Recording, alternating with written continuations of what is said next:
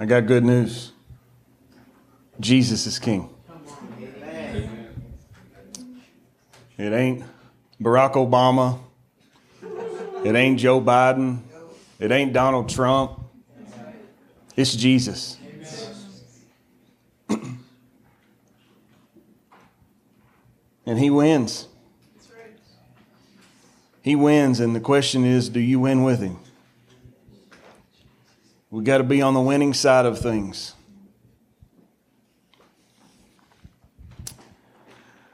I grew up a very poor kid.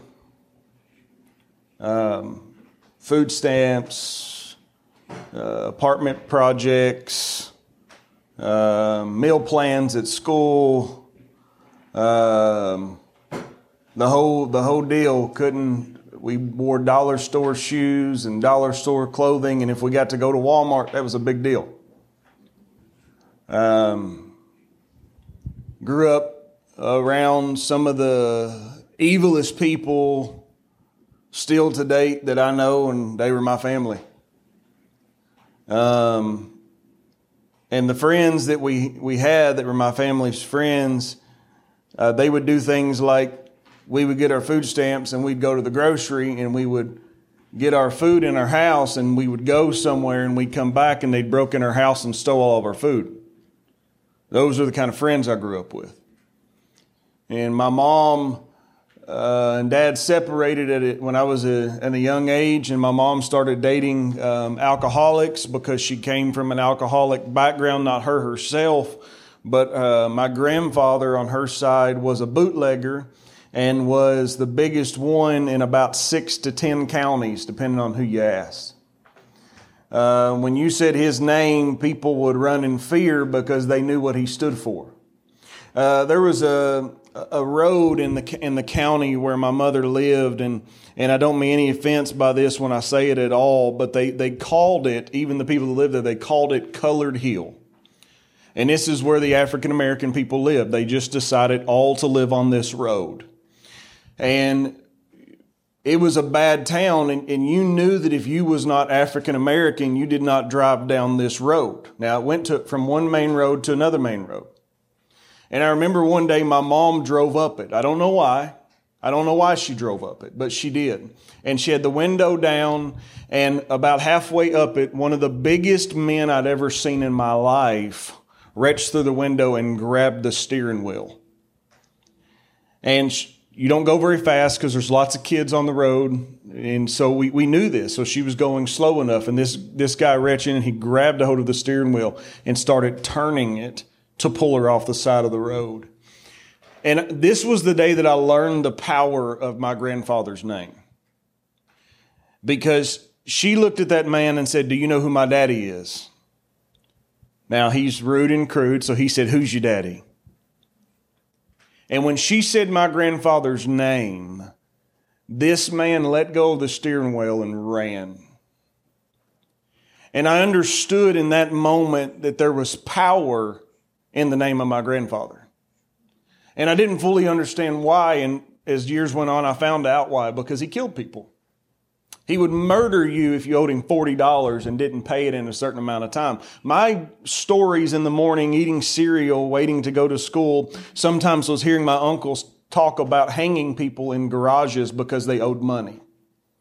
This was the lifestyle that I grew up in. My mother then would start dating all these alcoholics and drug addicts and different things. And she never, from what I remember, I never seen her partake in these things. But from the father that raised her, she dated men like him. And they would hit on me and they would say mean things to me. And then one day I learned the power of my uncle's name. And then I learned not to tell my uncle things. Because this one man driving down the road told me he was going to shove my head into the windshield. And I was a punk kid, 10, 11 years old. And I said, "Do it." Well, he did it. I didn't mention that to one of my uncles, who proceeded to go up to this man's house and chase him around the trailer for hours and then caught him and almost killed him just because he did that. And I remember my dad, he lived just maybe 10 houses from a Baptist church. And so I would go and be with my mom, and I would be a part of all of these things and all of this stuff going on. And I wasn't free from sin myself. I just didn't touch the drugs and the alcohol at this point. Now, alcohol got me later. But then Jesus got me after that. But I remember that my life on my mother's side was such a living hell that when I would get to my dad's, it was two different worlds. My dad wasn't doing right in the eyes of what I know the gospel to be now, but he was way closer than my mother. And I remember that I would walk to this Baptist church starting at the age of 8 because I felt peace there. That's all that I knew. I just knew there was peace. I wasn't religious. I didn't understand what was happening, what was going on. But I found a way to not choose what everyone said I would have chosen. I'm the guy that if you look at my family, you would say, you're never going to make it. I'm the guy that if you knew the backstory on all of this, even more than what I'm telling you, and you seen me at a young age, you would have looked at me and probably had pity on me and said, he's not going to make it. He's going to end up in prison. He's going to end up dead. He's going to end up this, that, or the other, but not a preacher preaching the gospel. You would have never thought I would have made it. But then you'd have been wrong. But God. Say, but God. But God.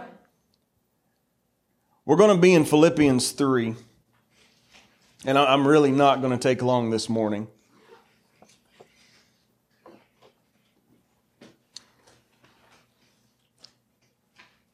I don't even know what my message would be this morning other than these scriptures are burning on me.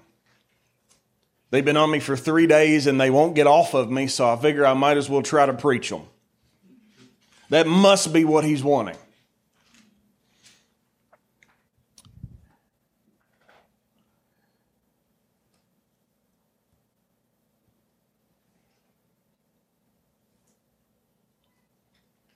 Paul says this to the Philippians. He said, my beloved friends, in 17, this is in the Passion. My beloved friends, imitate my walk with God and follow all those who walk according to the way of life we modeled before you. For there are many who've lived by different standards. As I've warned you many times, I weep as I write these words. They are enemies of the cross of the Anointed One, and doom awaits them. Their God has possessed them and made them mute. Their boast is in their shameful lifestyles, and their minds are in the dirt. But we are a colony of heaven on earth as we cling tightly to our life giver, the Lord Jesus Christ, who will transform our humble bodies and transfigure us into the identical likeness of his glorified body. And using his matchless power, he continually subdues everything to himself. I want you to stand. I'm going to read it one more time. And this is going to be in the New King James Version. If you can stand, stand. New King James says, and I want you to let this saturate you, what Paul is saying. Brethren, join in following my example, and note those who so walk as you have us for a pattern.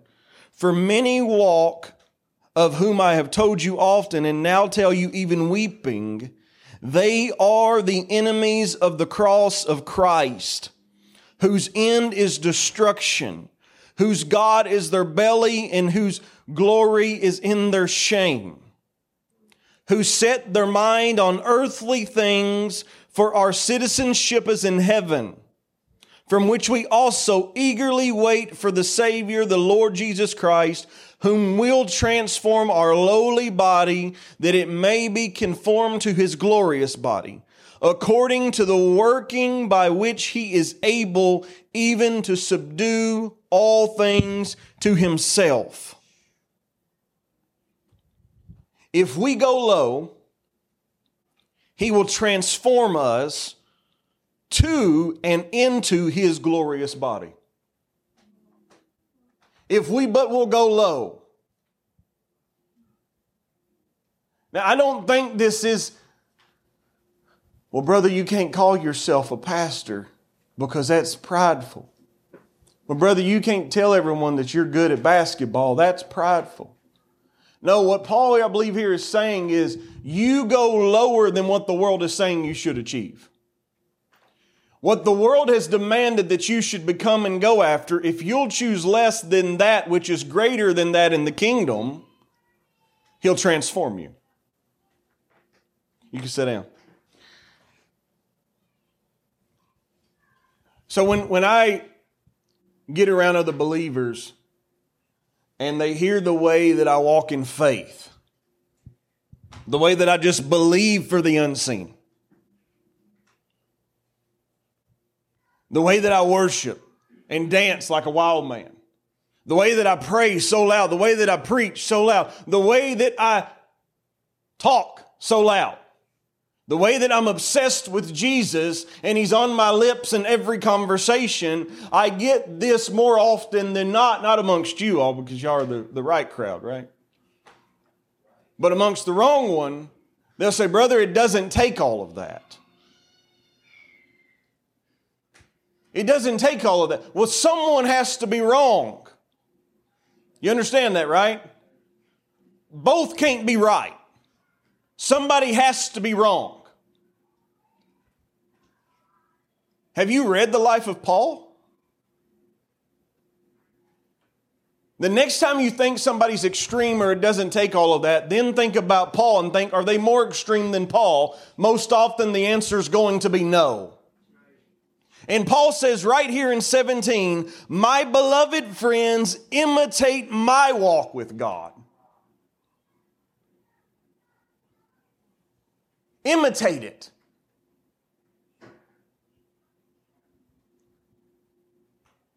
Those that have kids, your kids imitate you. We watch our daughters play with baby dolls. And we know how they believe that we discipline them by watching the way they discipline their babies. They'll say, shh, be quiet. It's time to be quiet. And then they'll say, I told you to be quiet. Listen, if you don't be quiet, you're going to get spanking. And then they get a spanking. They are imitating us.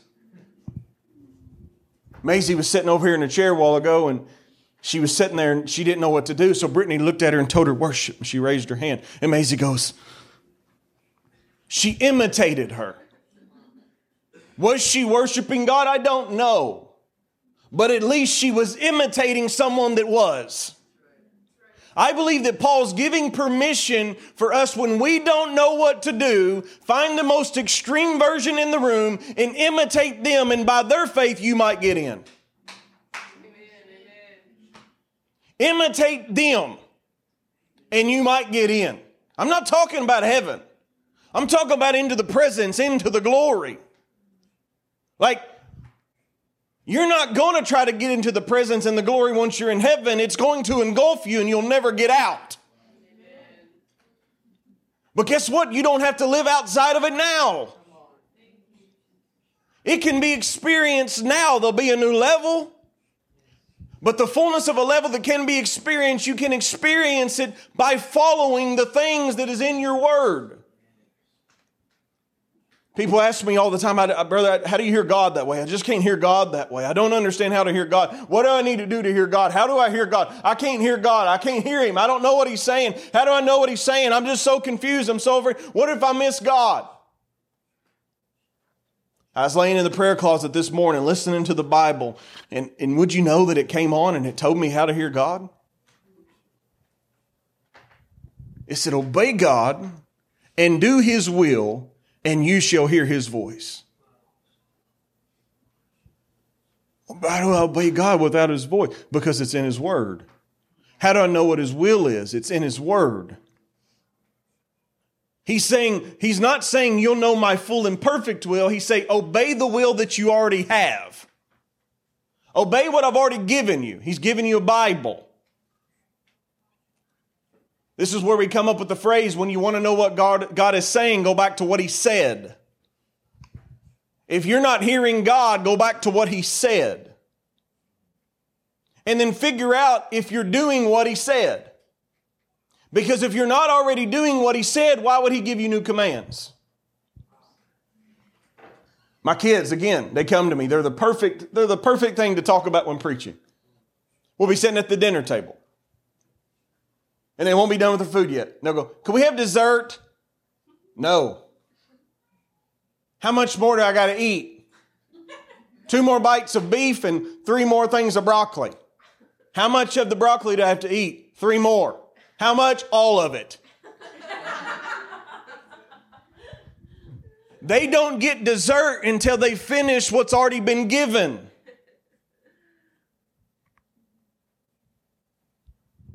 Try this. You have a job. Your boss tells you to do something. Before you finish what he told you to do, go and ask him, hey, what else can I do? I didn't finish what you last gave me, but give me something new. Tell him that. See what he says. No, go finish what I told you to do. Finish it or go home is what he's going to tell you. Like, I'm paying you to do that. When you finish that, I'll then give you more. We know this. If you steward what's been given, He'll give you more.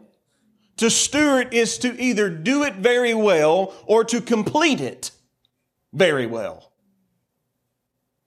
When you are doing it very well, He then may trust you with more before it's done, because the completeness of what He's asking you to do might involve something else, and you'll never see the completeness until you do what He's told you to do well, so that He can give you the missing piece.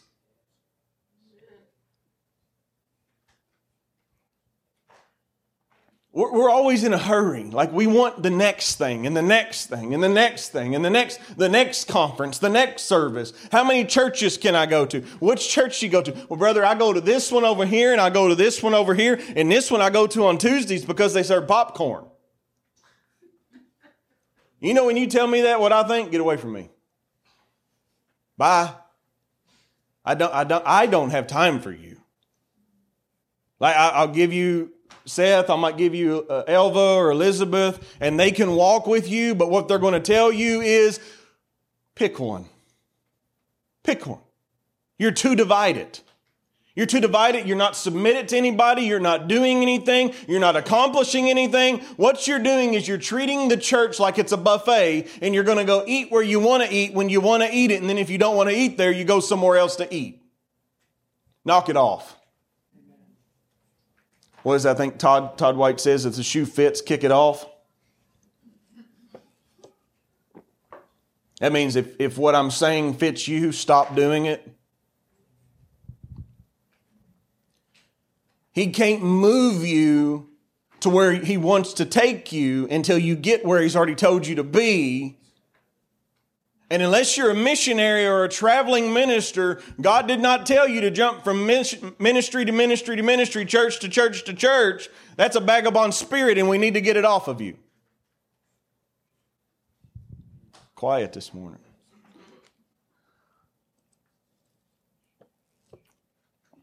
I ain't scared.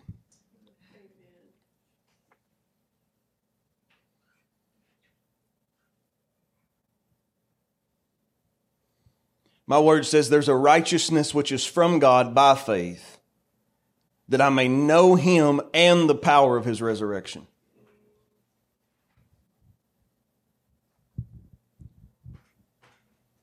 We can never move in power until we become devoted to something.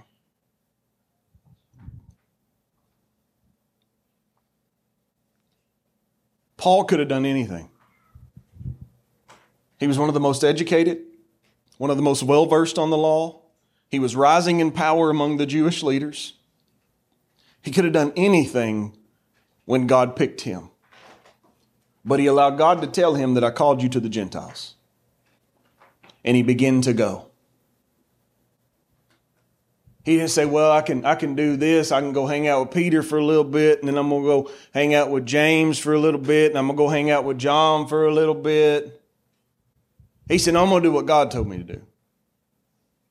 I'm going to do what God told me to do. Like, some of y'all are in Bible school. I love when y'all get to studying Paul and when his encounter takes place and he's taken back to the same place where Pentecost poured out and Peter stood and 3,000 become and then just months later Paul gets touched and gets transformed and he goes back to that same city and they believe he's too radical for them, so they kick him out of the city. That's how quick the city had fallen backwards. Now Paul could have got mad, or he could have just realized, you know what, this ain't where God called me. If they ain't receiving him, it ain't where God called him. It doesn't mean the entire city's going to receive him. There has to be a remnant that will receive him. When they voted and kicked him out and sent him back home, that made him know, I need to spend a little bit more time alone with God and figure out where he wants me. And so he spent more time with God, and a man came and got him. He said, hey, I know a city that needs you. God sent me to bring you.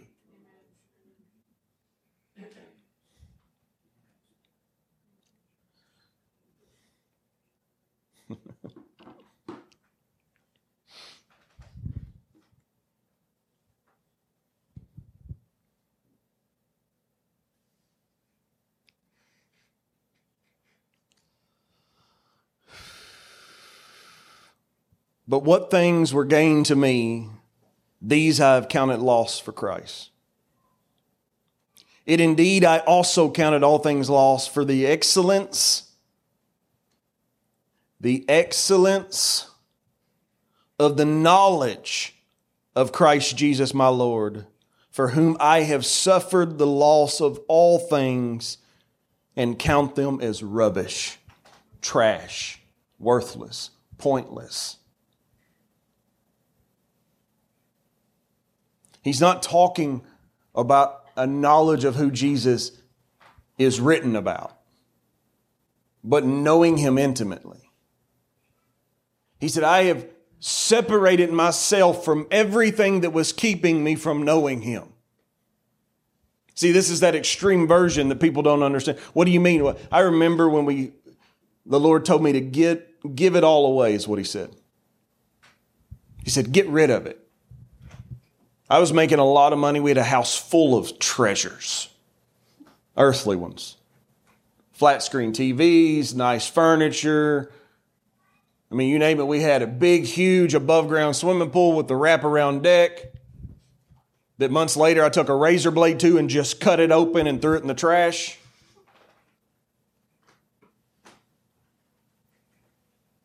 We set it out on the lawn. Our neighbors were pastors. Across the street, they were pastors. I can't remember. It was a Christian church, I think. And they came over and they said, what are you doing? So we're giving it all away. You can't do that.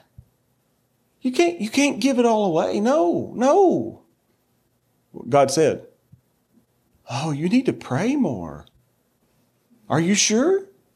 Yeah, we're sure. Do you want a TV? And they went back across the yard praying for us, thinking we were wrong because we're too extreme.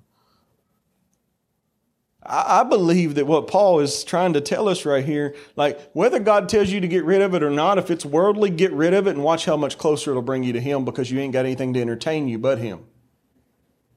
This is why we're called the Wilderness Church, because I believe the wilderness is a place and a position that we can remain in to where we have nothing but him. If he don't give it, we don't need it. Even as I say that, people in the room are working for things that God isn't giving you. You're giving it to yourself. And you're calling it God. Well, how do we figure out what we're supposed to get rid of and what we're supposed to keep? Does it bring you closer to Christ or not? If it doesn't really, not if you pretend and try to make it seem like it is, manipulate your thought pattern that it does. If it don't, get rid of it. You know what you're going to find? An empty house. You know what that means? More room to dance and worship Jesus. You ain't got to worry about hitting your knee on a coffee table if you ain't got one. I don't have a coffee table. You ain't got to stump your toe on furniture that you don't have. You can't say you don't have room to have people over your house if all you got's a big table big enough to feed them.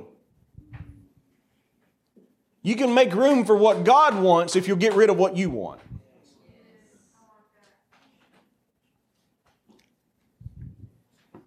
I'm going to end with this. I told you it's not going to be long. I'm going to get y'all done and out of here long enough to go sell some stuff and get rid of some stuff. Go overflow the Goodwill. Lots of people wanting earthly treasures. Just go give it to Goodwill and they'll resell it for you. You ain't even got to sell it. They'll sell it for you. They'll sell it for you. What to do with money? I don't care. You tell me they're a Christian organization. Okay. Whatever you want to believe, just get rid of it. Get rid of what's between you and God. Whatever's stopping you from stepping into intimacy with God, get rid of it.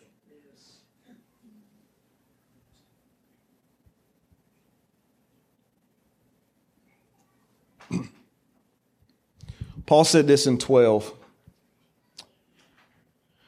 He said, not that I have already attained or am already perfected, but I press on, that I may lay hold of that for which Christ Jesus has also laid a hold of me.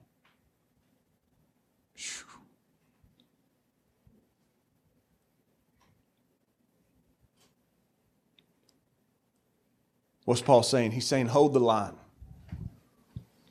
Hold the line. You are never going to get to heaven and stand before Messiah and Him look at you and go, it just didn't really take all that. You were a little too extreme for me. You're going to hear that from a Savior that was naked on a cross, blood pouring down, nails in hands and feet, hole inside, and Him saying you went too far. It's never going to happen. Never. He'll never say it to you. He'll say, man, I seen you being so extreme, going after what I put before you. And for that, I'm pleased. And you'll get that smile. He will smile upon those that had decided to be extreme for Him.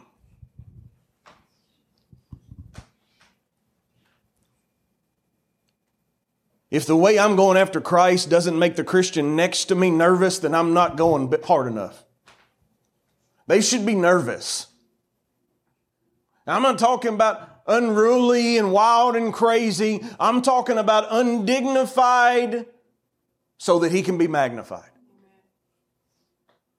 I'm talking about an explosion of not knowing what to do with how worthy He is and what you feel inside, that you look crazy and a fool to every Christian and every worldly person around you. You should be the person that no one wants to sit next to in church because you sling sweat on them during worship.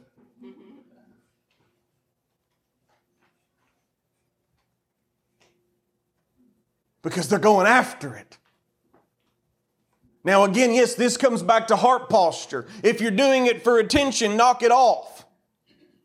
But if you're doing it to magnify Him because you know how worthy He is and you don't know how else to tell Him but to be extreme in every area of every life,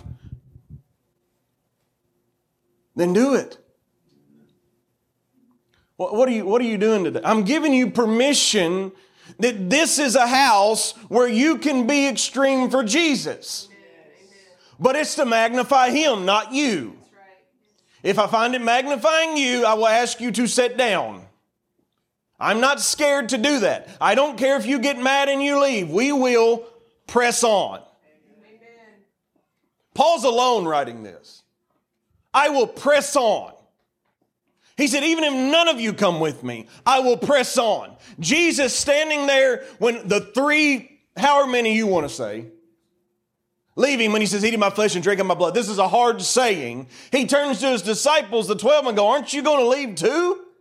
What was He saying? We missed this point. Jesus saying, I'm going to the cross even if you don't go with me. I'm just giving you privy to be a part of something bigger than yourself. Peter goes, where else would we go? I like to think that Peter said that there's no one more extreme than you. Like, you're doing the stuff. Like when we go work for a carpenter that don't build anything. He's not a carpenter, he's just lazy. Like, why are we working under management that's not doing what the person in charge of them said they need to be doing? Like, we can disagree all day long praying in tongues. I don't care. Are you healing the sick? Are you winning souls? Are you discipling nations? Because if not, I don't want to work for you. I'm not going to work under you. I'm not even going to work beside you. Like, I don't care if you disagree praying in tongues. You're missing out on a powerful gift that is very vital. But if you tell me you don't believe healings for today, I don't have time for you. You tell me we shouldn't be out doing outreach? I don't have time for you. People come in because we do outreach and they think I'm an evangelist. I'm not an evangelist. I can take you around evangelists. Those dudes are wackos. And I love them and we need them. But compared to me, the way, all it is souls, souls, souls, souls, souls. Like you go to a gas station with them and they preach the gospel to every single person and they'll get every one of them to say a prayer through fear or reality. They don't care. And I don't disagree with them. It's just not the way I operate. Like from their office, they don't care if Nehemiah's already said the prayer. They're getting him saved again today. Like you about to get saved now. Because I'm not going to stand before Jesus and him go, why didn't you tell Nehemiah about me? Well, I thought he already knew you. You thought. How'd you know? Because I asked him, he said he was saved. Well, did you spend any time with him to find out? No. Well, here's Nehemiah. Let's ask him. Let's bring him up here and look at his life. Nehemiah, I'm sorry, but you don't get in.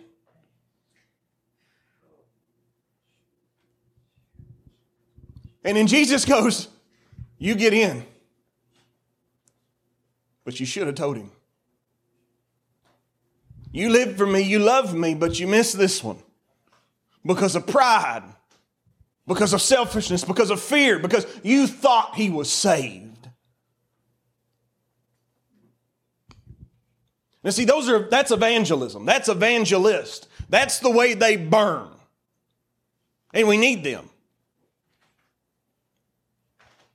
But we also need apostolic leaders and prophetic leaders and pastors and teachers that are saying, let's go on outreach.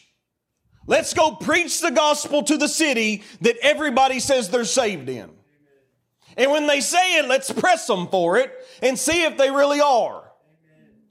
And if they're not, instead of inviting them to a church, invite them to Jesus. Stop trying to grow a church. Grow His. I don't care where they go. I just want them to go somewhere. If you don't have someone to love on you, I got someone that will. You don't have someone to do a Bible study with you, I got someone that will.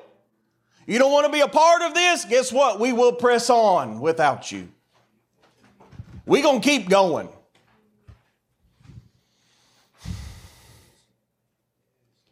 And it's not that I have already attained it. It's not that I've found perfection. But I've decided to press on. That I may lay hold. Why do I press on? That I may lay hold for that which Christ Jesus has also laid a hold of me. Let me read it to you like this so y'all can understand what he's saying. I admit that I haven't yet acquired the absolute fullness that I am pursuing. He said, I can see the absolute fullness, but I haven't got there yet. And I'm not trying to pretend like that I have. But I run with passion into His abundance so that I may reach the purpose that Jesus Christ has called me to fulfill and wants me to discover.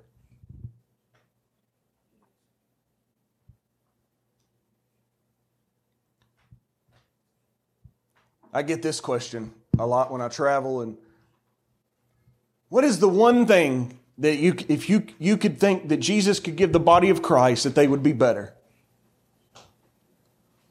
And people say, love, love. Give them love. Okay. But love will last for a moment because they have to decide to continue to love. Because if he gives you love, like he's already given you, like what's the number one thing Christ gave body? Love. He already gave it to you on the cross. You choose to not walk in it. Here's what I say. Discipline. Discipline. Because if I can install discipline in your life, in every aspect, fasting, prayer, workouts, all this stuff, you will press on. It don't matter if your husband dies. It don't matter if your wife dies. It don't matter if your children die. It don't matter if your best friend dies. It don't matter if you lose your legs. It don't matter if you lose your arms. It don't matter if you lose your sight. It don't matter if you lose your hearing. It don't matter what you lose. If you're disciplined in pursuing Christ, you will press on. That's right. Discipline. Discipline is something that the American church does not have. Discipline will make you submit because you understand that I need to grab hold of something until that something that I grab hold of grabs a hold of me. You need to start asking God, where do you want me? Where do I need to submit? What leaders do I need to be under? Hear him speak, submit to that one, get under it, and grab a hold of it.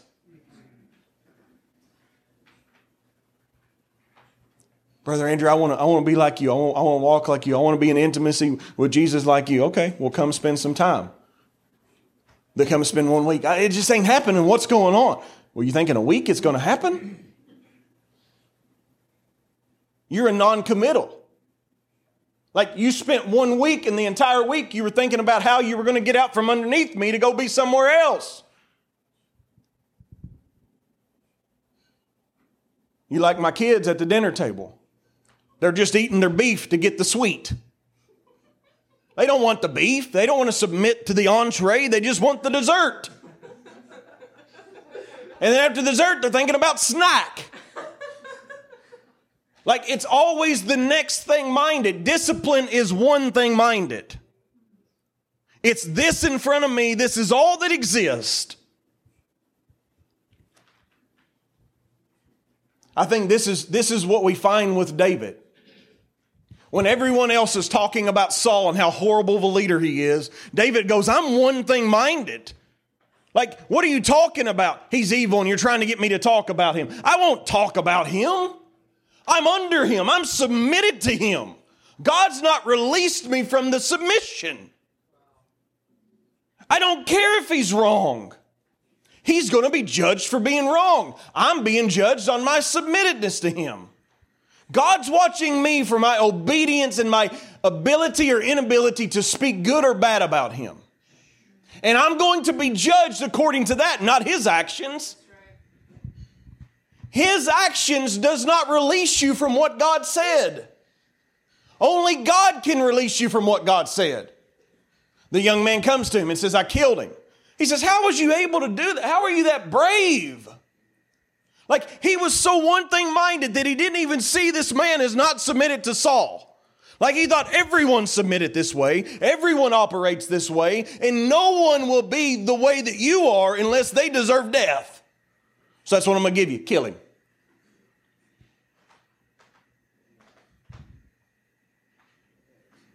The church don't walk in power in America because they lack discipline to submit to the authoritative leaders that God has told them to come under. Well, he's a horrible person. Well, did God ask you if he was horrible? Or did he tell you to submit? Well, the moment you think that they're bad, you think God changed his mind, but you didn't hear God speak the same way that he spoke to you when he told you to submit. God is faithful to remove you. If we're talking about evil, David should have lost the kingdom. But God never removed his hand from him. He removed his voice for a season, but he never removed his hand. He never gave permission for people to step out from underneath him being king. He said, you asked for a king, I gave you one, and here's the right one. Now look, the right one's even making mistakes. Can you say submit it to him because of what I've said, not what he's doing? That's the same thing you do with this. You'll follow it till you find something you don't like and then you omit it. But he never gave you the right to have a permission. He said, if you're my beloved, you'll keep my commands. Not some of them, not a portion of them, all of them. You will obey everything in here. And the moment you don't, you're saying you don't love me.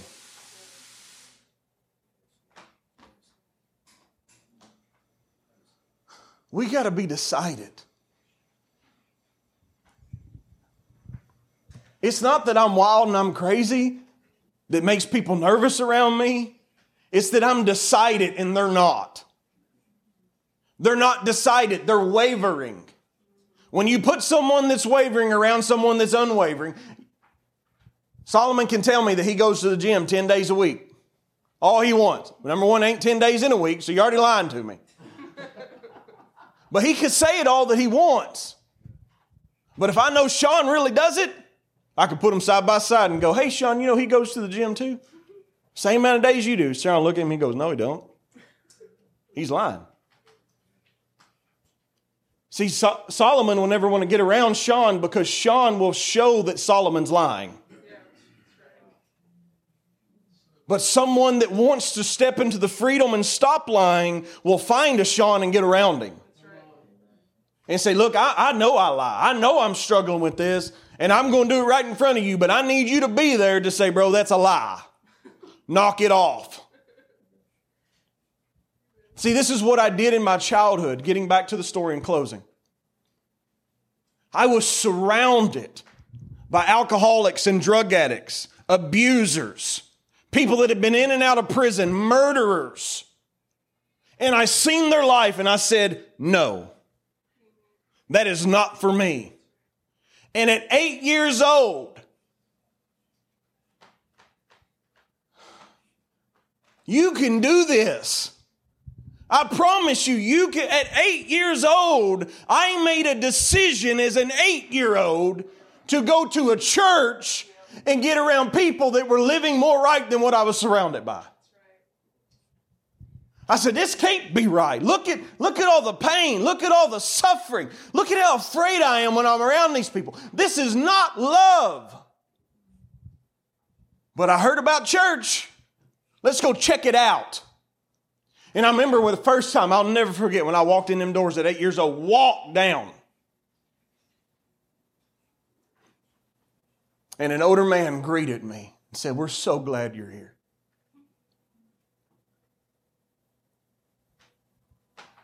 Whether he meant it or not, I don't know, but I felt loved because it was more than what I was receiving. I said, these are the kind of people that I need to get around. I need to get around people that are different than what I'm around right now. And I not only need to get around them, but I need to submit under them. Now, I didn't have this terminology then, but I understood that every time I was at my dad's, I was going to this church, listening to these people, and trying to apply it in my life the best that I could as a kid. Alcohol still got me. But Jesus never left me. He never left me. Because I was choosing to press on. Even when I was an alcoholic, I would go to church. I would repent of drinking alcohol. I would ask him to help me get off of it and to stop. When I was sleeping with women, so many, I would say, God, just send me one that won't. Raise your hand, Brittany. She wouldn't.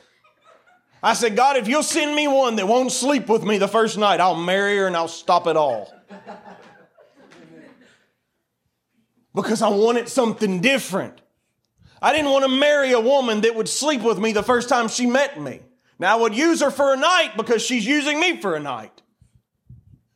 But I was longing and asking for the right people to come into my life and the wrong people to be extinguished out of it. But you all get too attached to people and you're dragging deadness around with you. And deadness doesn't mean that they're in sin. It just means God's done with them in your life right now. Move into what He's told you to move into and stop hanging on to what's dead and dumb because it'll make you dead and dumb. Grab a hold of something alive.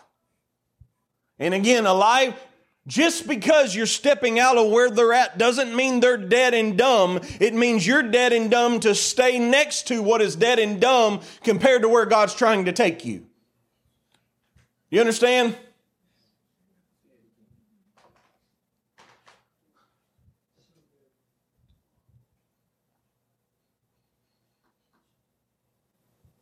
My dogs will kill things.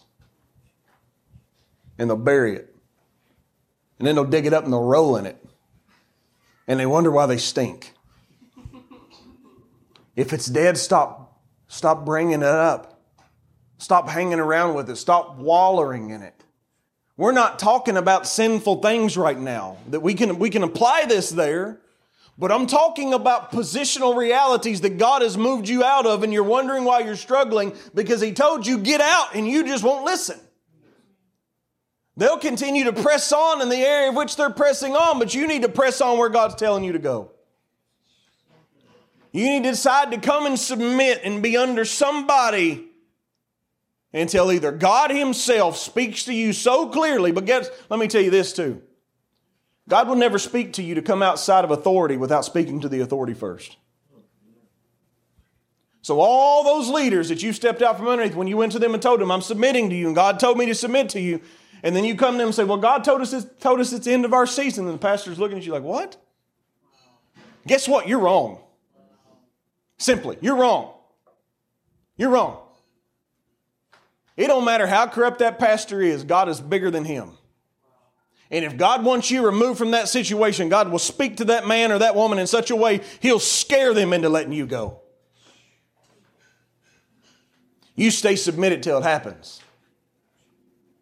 God will count it as righteousness. Everybody stand. I could preach for another week, but we're going to stop. Lord Jesus, I've done all I know I can do, Lord. I pray that you would just have mercy on us, Lord. That you would install discipline into our lives, Lord. If anyone in this room doesn't know you as their Lord and Savior, now's their time to come forward and to know you as their Lord and Savior. I would love to pray with them. This is their opportunity to be that way. Lord, I thank you. I thank you for longevity. I thank you for committedness coming upon these people in this room, Lord. Wherever it might be that you called them, Lord, that they would get there and they would get there quickly and they would stay until you remove them. I pray the vagabond spirit off the American church in Jesus' name. That people would get submitted and committed and become a part of something bigger than themselves and allow the problems in their life to be worked off of them because they came under where God told them to be. Breathe your fire upon us, Lord. Help us.